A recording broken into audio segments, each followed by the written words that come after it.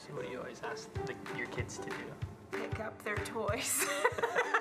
That's a big one. They're everywhere. Yeah. They don't do it. That's why I have to keep asking. You always ask. Stop fighting. Stop fighting. Stop yelling at each other. Stop. Stop. Stop. So stop. Fighting. Stop fighting. Stop messing with your little brother. That's Linda. Okay, I want to look at her. What's your favorite thing about Mom? Ziggy, what else does she ask you to do? Kind. Be kind. Are you guys mean to each other? No, only sometimes. What do you love most about your mom? That she's always there for us when we have problems. My favorite thing about my mom is that she loves us.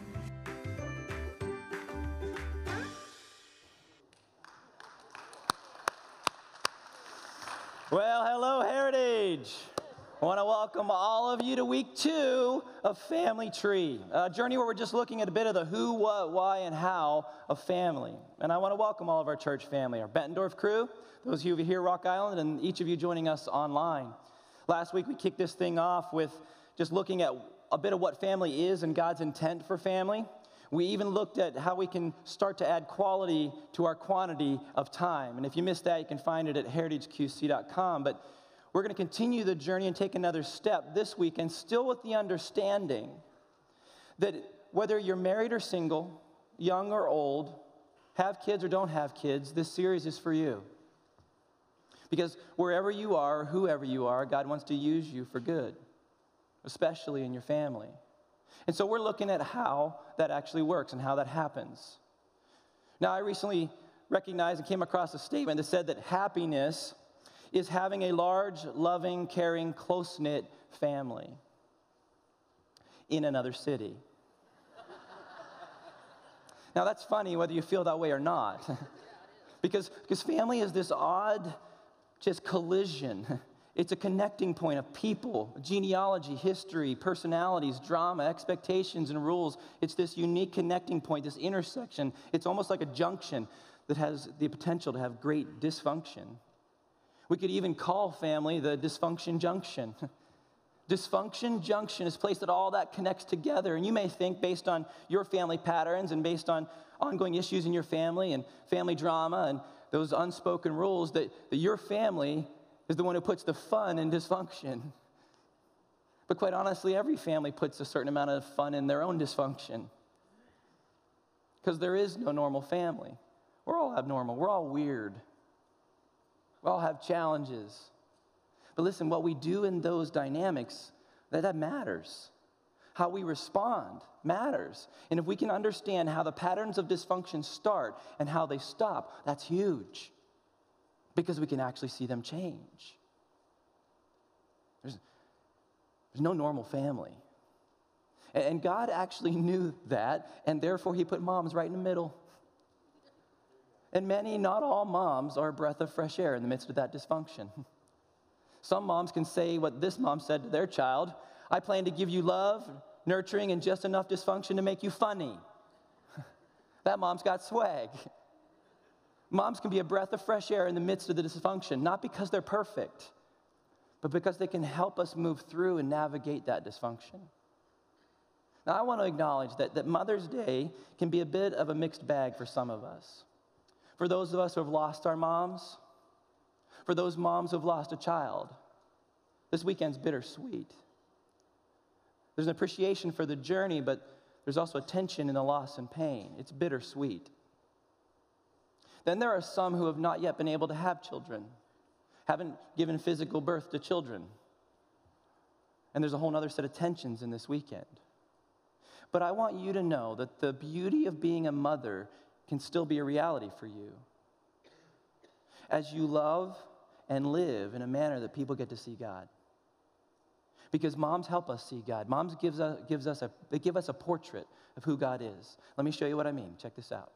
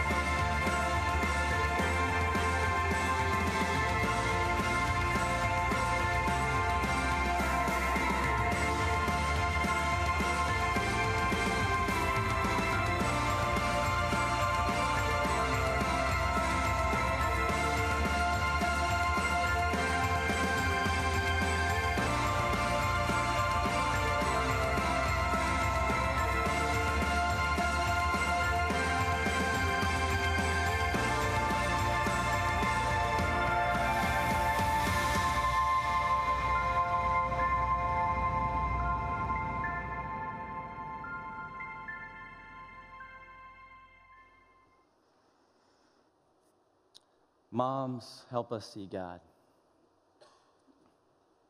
You know, part of being a mom is that physically giving birth to child reality. But it's not limited to that. We can have kids by physical birth, but we can also have kids by spiritual birth. We can have spiritual kids and spiritual grandkids. And the beauty about what a mom is someone who does inspire, who does comfort, who loves and leads and cares. And today I want to say thank you to our moms. I want you to know you're appreciated. And I hope that you feel the love of your family, but more importantly, I hope you feel the love of the Lord Jesus today. Because we love you, and he loves you. One more thought about our moms. I actually came across a conversation recently between a child and a father, and the child turned to the father and said, "Dad, what's a man?" And Dad responded by saying, "A man is someone who loves unconditionally, protects always, and cares deeply." And after a brief moment of reflection, the child said, "When I grow up, I want to be a man like Mom." Moms are awesome. Moms are awesome. They are actually positioned to really help us deal with the dysfunction we face. They're positioned to help us deal with the patterns that dysfunction resides in. And that's important because those patterns matter. Even the Apostle Paul wrote about patterns in Romans. Here's what he said. He said, "Do not conform to the pattern of this world, but be transformed by the renewing of your mind. Then you'll be able to test and approve what God's will is, his good, pleasing, and perfect will." See, Paul understood that God calls us to make a decision for how we're going to live, what pattern we're going to live by, what agenda we're going to live by. And Paul had to make this decision, and he's imploring us to make the same decision, not to live by the pattern of this world. A world that rejects God, a world that desires wrong things and discards right things, just sets those things aside. A world that embraces patterns of dysfunction that run counter to how God works. And if we follow the patterns of this world, our family suffers. It suffers. Because the patterns we live by define us. The patterns we live by define us and our family. They define us and our family. That's your first fill-in if you're tracking along in the sermon note guide. Just encourage you to use that today as we study God's word. They define us and our family. Now, one of my all-time favorite family stories is about the young couple who had their first ham dinner inside their new apartment. And when the bride pulled out that ham and got ready to cook it, she cut off both ends of the ham with a butcher knife and took those ends and threw them in the trash. And the husband was like, whoa, what are you doing? Why did you do that? And she said, well, I don't know. It's the way I was taught to cook a ham. My mother did that, and I think it brings out the flavor. Well, her husband wasn't satisfied with that, so he called his mother-in-law. Said, "Hey, Mom, I got a question. Why do you cut off the ends of the ham before you cook it?" His mother-in-law said, "Well, I'm not really sure. I know my mom did it that way, and her ham was delicious." So still unsatisfied, that husband got off the phone, and he called his wife's grandmother. He said, "Grandma, I've got a very important question for you. Why do you cut off the ends of the ham before you cook it?" And in a wispy voice, she said, "Oh, dear, that's easy. I cut off the ends of the ham so it'll fit in my pan." Listen, the patterns we live by define us and our family. And this is why we're having the family tree conversation. It's why last week we took time to begin to understand the importance of having the right conversation at the right time. And we looked at that out of the teaching of Moses in Deuteronomy chapter 6. And I want to go back to that for just a moment. This is Deuteronomy chapter 6. This is Moses saying, "And you must commit yourselves wholeheartedly to these commands that I am giving you today. Repeat them again and again to your children. Talk about them when you are at home and when you are on the road and when you are going to bed and when you are getting up." Look, Moses identifies 4 specific times that the people of God are to recall the instructions of God to really add quality to quantity. And it's at home, on the road, going to bed, and getting up. 4 distinct times. So here's what we're doing. We're actually having this conversation by thinking about 4 arenas that we can do or engage in those 4 times. They are time, it's communication, role, and goal. It's us thinking intentionally about the time we have, what we're communicating, the role we have in that moment, and the goal we're trying to accomplish. So these 4 things become basically the the lens by which we look at the 4 different times that Moses identified.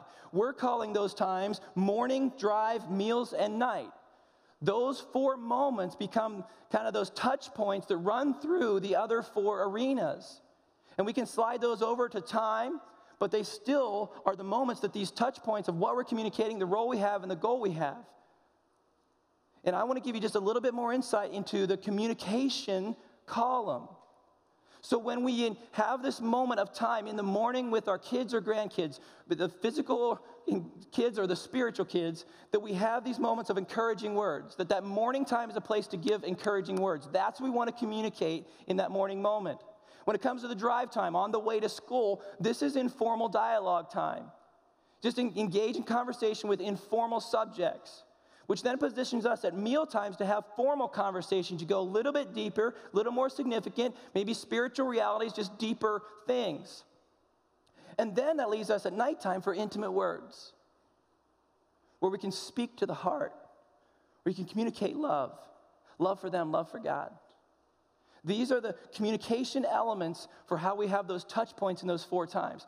This is a great place to start. Last week we gave you some specific starter questions around meals. This week in your sermon note guide are starter questions for the informal dialogue around drive time. I encourage you to look at those. And if you have preschool or elementary kids in your world, kids or grandkids, I encourage you, if you got a smartphone, to download the Parent Cue app. It costs $2. It's worth it. It directly connects to this principle, these principles, and it connects to the curriculum that we use across our Heritage Network. So what's happening with our kids right now, it connects to this, which can connect to what you do in each of these 4 times throughout the course of a week. Really encourage you to engage that. This is a great place to start. This is where we're trying to walk in this whole family tree journey so that we're adding quality to quantity, being intentional. But I got to tell you, one of the obstacles for us actually living into this is generational sin. The failure of one generation affecting another. Because what we do matters. Our actions can influence other generations to come. And the failure of one generation can affect another. That's generational sin. That's dysfunction junction. However, many people think of generational sin in terms of our choices dooming our kids or grandkids to punishment and hardship because of what we've done. That is not the reality we live in, especially in Jesus Christ. Yet there are a couple of verses in Scripture that have actually caused us to misinterpret how the sin of one generation affects another.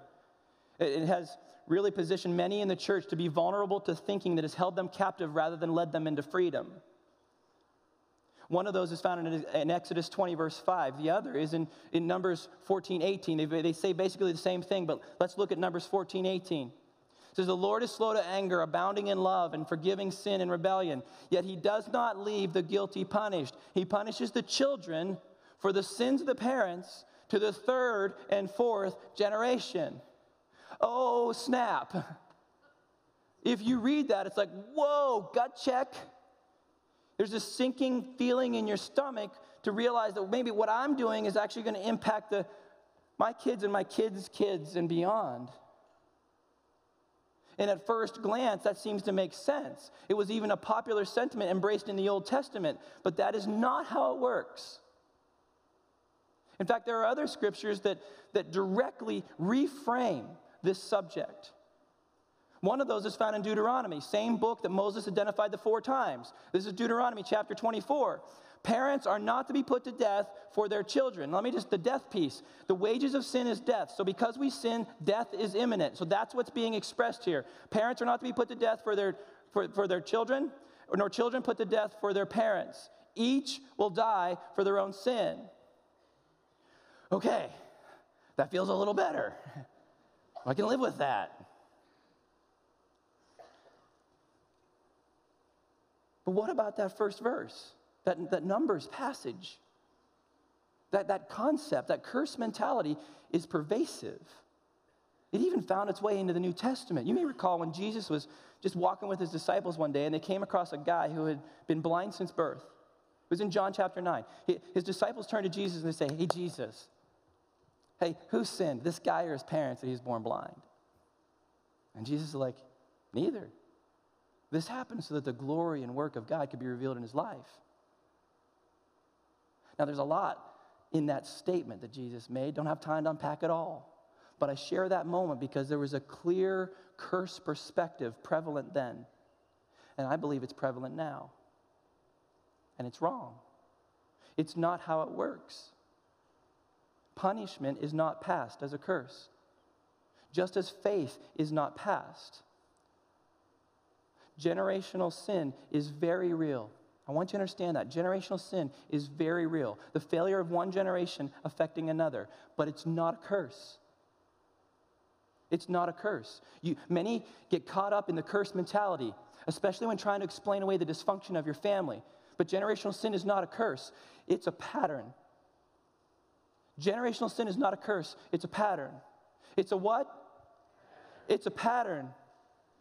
Look, we have freedom in Jesus. We saw that in our He Still Moves Stones series, and that's also online. You can check it out if you missed that. But listen, bondage is not automatically passed, just like faith is not automatically passed. Our faith is our own. We're not saved because our parents are saved. We have to choose. And the same is true when it comes to the patterns of sin in our family. We have to choose. Generational sin is not a curse. It's the ripple and impact of choices. And those choices are often the result of pursuing our own agenda at the expense of God's best. Let me give you one example of how this played out in a family. Here's what I want to do. I just want to create two columns. One is who, and the other is when. Okay? The when is all in Genesis. Everything I'm going to reference is from the book of Genesis. So everything in this column is referencing out of Genesis. Everything out of this column is one family. One family that started with a man that I'm going to starting point with, a man by the name of Abraham. Abraham was chosen by God. He was selected by God to be the patriarch of his people, the God's people, the father of nations. And God did really, really cool things with Abraham, lots of cool things. But there's a point in Abraham's journey out of his own dysfunction and a pattern that was in his life that out of fear, in a moment, he was married to a woman by the name of Sarah, and Sarah was beautiful. And he was afraid that someone would kill him to get Sarah. So out of that fear, in self-preservation, he lies and says that Sarah is not his wife. And as a result, in Genesis chapter 12, Pharaoh takes Sarah as his wife. It's messed up. But it was selfish self-preservation that led him to that deception. Now, God intervenes in that moment, and it's wonderful and cool, and I hope that Abraham would learn his lesson. But in Genesis chapter 20, facing King Abimelech, Abraham does the same thing. Lies and said his wife is not his wife. Selfish deception. It's horrible. But again, God intervenes in that moment. Here's where this gets interesting, though. So Abraham goes on to have some kids. One of those children is named Isaac. Isaac marries a woman named Rebekah. And in Genesis chapter 26, out of fear and a sense of needing to self-preserve, he lies and says his wife is not his wife to King Abimelech. Now, there's some debate of whether it's the same King Abimelech, but it's the same name, and if it is the same king, that dude needs to stay away from this family. Are you seeing a pattern? Generational sin is not a curse, it's a pattern. Let's go a little bit further. Isaac has some kids. One of those is Jacob. Remember the story of Jacob and Esau. Back it up a little bit. Rebekah, who heard or knew her husband lied about her, maybe Jacob heard about his dad lying and maybe his grandfather lying.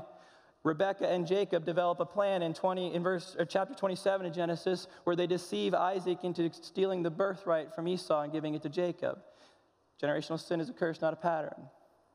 Ironically, Jacob goes on to have this unusual encounter with his uncle Laban, who his uncle Laban deceives Jacob. And when he tries to marry Rachel, working 7 years to marry Rachel, Laban deceives him into marrying his oldest daughter first. So Jacob has to work 7 years for Leah, 7 years for Rachel.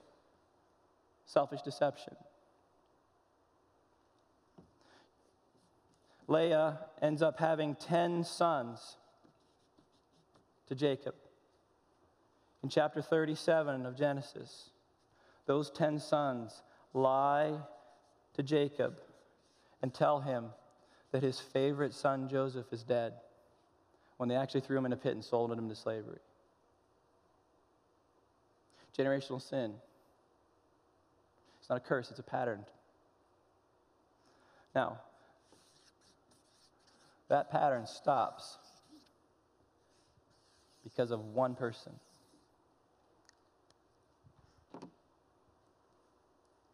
Generational sin is a curse, not a pattern. The pattern of deception that ran through this family continued to generations until it got to one. It continued for generations because that family believed a lie. The lie that deception or lying is an acceptable, valid route to good things.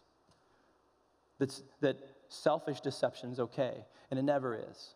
It's not. It never is. But that lie positioned that family, ripped through that family for generations to come until they got to Joseph. Ripped through that family. And it serves for us to be an example of what happens when we pursue our agenda at the expense of God's best.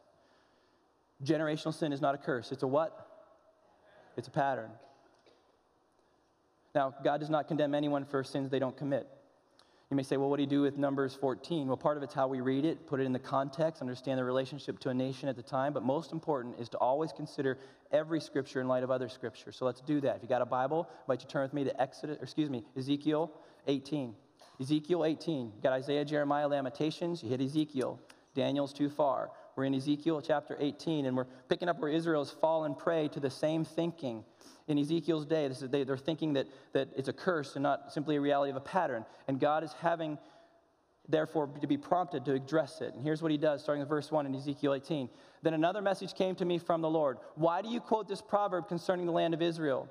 The parents have eaten sour grapes, but their children's mouths pucker at the taste. As surely as I live, says the sovereign Lord, you will not quote this proverb anymore in Israel.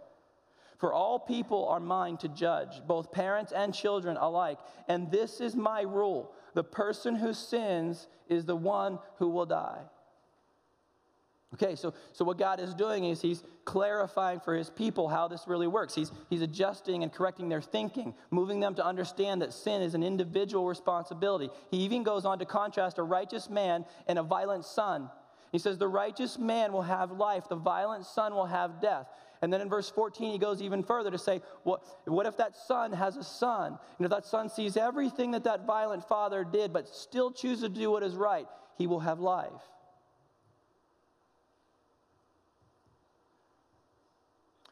He's describing the choice we have not to repeat a pattern. And so that son is spared. The son of the son is spared.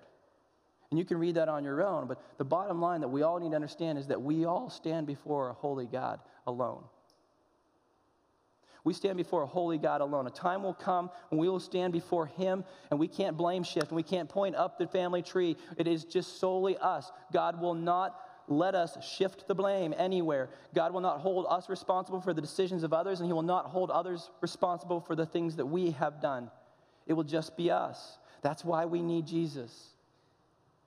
When we give Jesus authority and control in our life, we give him lordship. We find forgiveness for the junk. We also receive the gift of eternal life. And we get to walk in relationship to God. We stand alone before a holy God with Jesus. And that's a wonderful thing.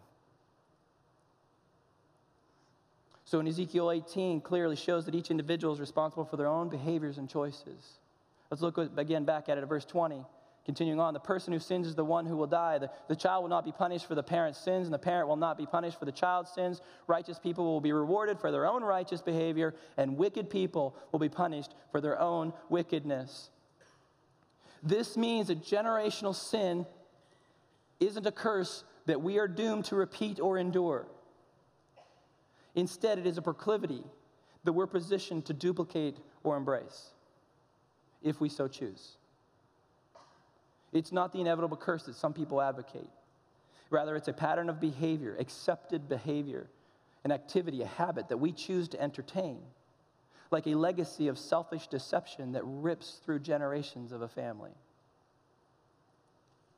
Our sin is our own. We may be influenced by another's choices. We may be a direct victim of somebody else's choices, but we are not doomed to repeat them or cursed by them. Now, parents, this does not mean we can abdicate our responsibility as parents. We significantly shape and inform who our kids are. We greatly influence them by our choices and our example, for better or for worse. I tell you, I already have told my 2 boys I'll pay for their first 6 counseling sessions. I know I've messed them up to some degree. I'm not a perfect parent. But listen, I'm responsible. We do make mistakes. We can pass along behavior and beliefs and mannerisms and perspectives. In fact, all of our friends and family watch and learn from us, especially true of parents and children. Here's an example of how we influence our kids. Check this out. This is a picture of a mother and her daughter. You see that? Is that caught or taught? Either way, she's following the model and example and mannerisms of her mom. Check this out. This is done subconsciously. You see that? The exact same position. Father, son. Now, in case you think this is random, all right, check out these 2 knuckleheads here. That's me and my oldest son, Joshua, a few years back on a vacation. What do you see? Same stance, same head tilt, same goofy expression. We pass our mannerisms and demeanor to our children. But you know what? We can also pass fear. We can pass greed, lust, prejudice, worry. We can pass other things. We pass behaviors, and they either lead our children towards holiness or towards sin. And we need to know the difference because it affects generations to come. And passing junk, when we pass that dysfunction, usually happens when we, like Abraham, Isaac, or Jacob, believe a lie. That something is a valid avenue to good things in life when it's not. And because we believe a lie, then we and our family pursue our own agenda, compromising God's best in our life, and that is dysfunction junction.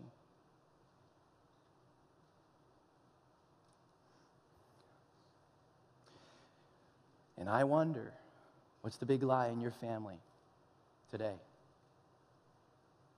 That thing that shapes your family dynamic. The thing you say, well, that's just the way we are. For Abraham, Isaac, and Jacob, it was the lie that deception was an option. That it was okay if necessary. What's yours? Is it an idolatry? Is it a pride that says everything's about you? Is it something connected to sexual things? That you believe that it's okay, if it feels good, you can just do it? As long as nobody knows, it's fine? Is it a bold deception that challenges that God didn't really mean what he said? That we can change it? Is it a prejudice that we're superior to other people? What's the lie in your family? Is it judgment, jealousy, addiction, greed? All of those say we deserve more. We're better.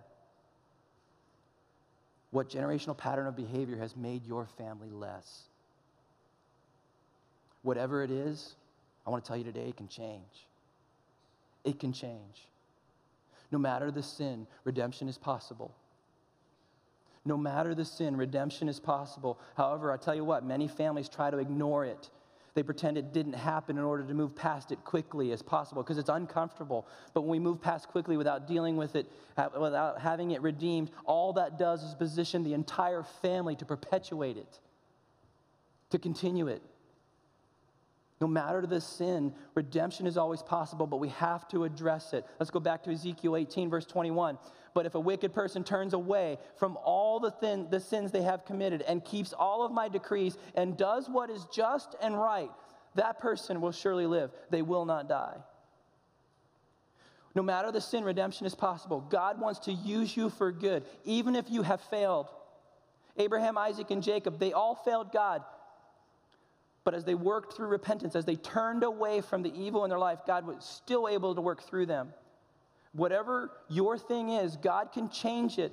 Don't accept what is without considering what can be. And redemption is always possible, regardless of what the sin is. The second thing that you need to understand is that changing family patterns requires getting to the heart of the issue. Got to get to the heart of the issue. You can't stay on the surface, can't talk around it. You got to get to the heart of the issue. Ezekiel 18, verses 30 and 31. Therefore, you Israelites, I will judge each of you according to your own ways, declares the sovereign Lord. Repent, turn away from all of your offenses. Then sin will not be your downfall. Rid yourselves of all the offenses you have committed and get a new heart and a new spirit. Great families don't just happen. They require work, and they need a new heart, a new spirit. They need new patterns. And if we live by the patterns of God, then we can grow great families that lead to deeper, more satisfying relationships. When we can set those new patterns, when we do that, then we go back to what Paul said in Romans 12. Then we're able to know, to test and approve what God's will is, his good, pleasing, and perfect will. When we follow the patterns of God, we can truly live. We set aside the patterns of this world and we follow Jesus, we can live. And it positions our family to make a difference in this world. Families are one of God's primary missional communities. And when people see families operating well, it's powerful. A family guided by Christ-like patterns can show others the love of God and lead them into relationship through Jesus. But a family guided by conflict or anger or mistrust or criticism or fear or selfish deception will be irrelevant to God's work in this world, outside of his will and outside of his blessing. We need to get to the heart of the matter. Great families and relationships don't happen. It takes work. We need new patterns. So get to the heart. Finally, and perhaps most significantly, change starts with you. Change starts with you, not somebody else. The ripple in Abraham's family lasted for generations until it got to Joseph. Look, he ended it. And whoever you are, God can use you for good. You can put an end to it. You can keep it from passing on to another generation. Isaac could have stopped it. He didn't. Jacob could have stopped it. He didn't. They didn't, but you can. You can. You can be the Joseph in your family tree. The question is, will you? You know, sometimes the dysfunction and that junction that we face, that dysfunction it creates choices that we wish were not the choices we had. And then we can start to believe the lie that we have no choice at all. But you do. The change starts with you. In 2 Peter, Peter wrote these words. His divine power, that would be Jesus, his divine power has given us everything we need for a godly life. Everything we need for a godly life. Through our knowledge of him who called us by his own glory and goodness. We have everything we need. And we're positioned to influence, to teach, to shape. What we do matters. Not in the context of a curse, but in the context of influence, just showing the next generation how to live. We have all we need to do that. Look, even if you're not the key influencer in your family, you still have influence. Change is possible. If lying is a problem in your family, don't lie. If fighting in anger and hostility is a problem in your family, don't fight in anger. If sexual immorality is a problem in your family, don't follow that path. Choose better. Choose holiness. Change starts with you. You can be the one to end the dysfunction in your family. But listen, I don't want you to go home and start beating on your family about all the big hairy sins in your family. That's not the place to start. The place to start is with you first. Your heart, your posture, your participation in that sin. Change starts with you. Take time to learn and prepare. Hear from the Holy Spirit how he wants to use you for good. We're going to continue in our series and give a few more handholds for how that might work out for you in a couple of areas. But the change starts with you. But let me say this.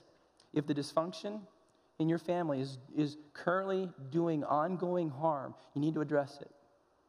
If the dysfunction is criminal in your family, you need to address it now. But if the dysfunction is more subtle, be willing to walk a journey so redemption can occur.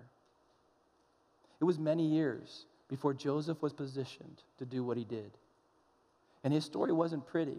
Most of the time we think about Joseph, we go from the beginning to the end where he was in charge and leadership in Egypt. But his journey was marked by tons of pits and prisons. He was betrayed. He was falsely accused. He was mistreated. He was forgotten. All kinds of hardships happened in Joseph's world. But each of those things God was using to position Joseph to be the man that he wanted him to be so he could be the one to stop it. I firmly believe that God was sick of this. And he used the things in Joseph's life to position Joseph to be the one to say no more. I believe God's doing the same thing in many of you. And he wants you to be the one to end it. Change starts with you. This is not about what others have done or what others will do. This is about you now and how you will live. It matters. You can be the one to change it in the power of Jesus. So what's God asking you to change in your family cycle? What's he asking you to change in your cycle? Maybe it's a pattern that needs to stop. Maybe it's a deception. It's that generational sin that's been passed on and on. There's a big lie, and you need to bring truth into that moment. Look, if your relationships aren't what they should be, today is a day to change that. You want some different results, you need to change the dynamic. Because if you keep doing what you've been doing, you're going to keep getting what you've always gotten. Now, let me just say this. If you're struggling in this dynamic because you're looking at the generations that have followed you, and they're the ones that are believing a lie, the change still starts with you. Pray. You got to be the one to pray. And then add quality to the quantity. Use the 4 times, those 4 touch points, to begin to invest in your family in a way where God can intervene. It is never too late. Never too late to lay a foundation. Never too late to do the right thing.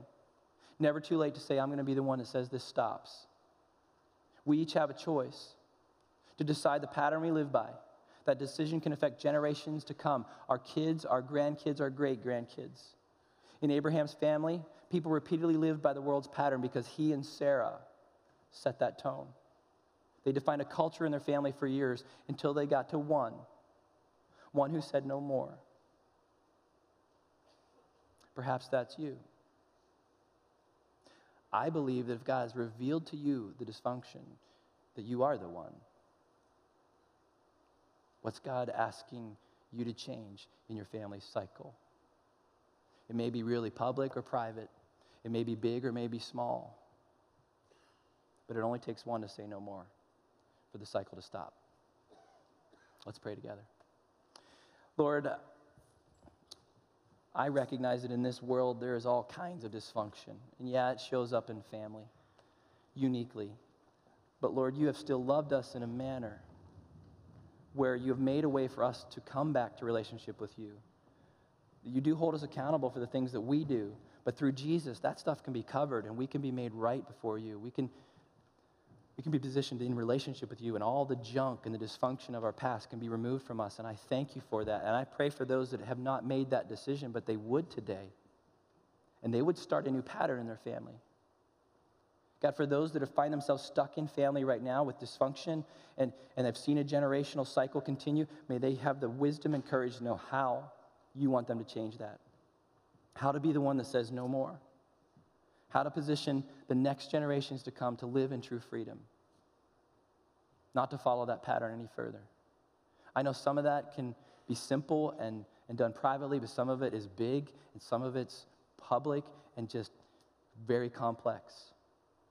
But I pray in the midst of that process, God, that you would give us wisdom to know what our part is. You're the one who actually changes. You're the one who actually sets free. It's not us. But may we be faithful in those moments, and may your will be done.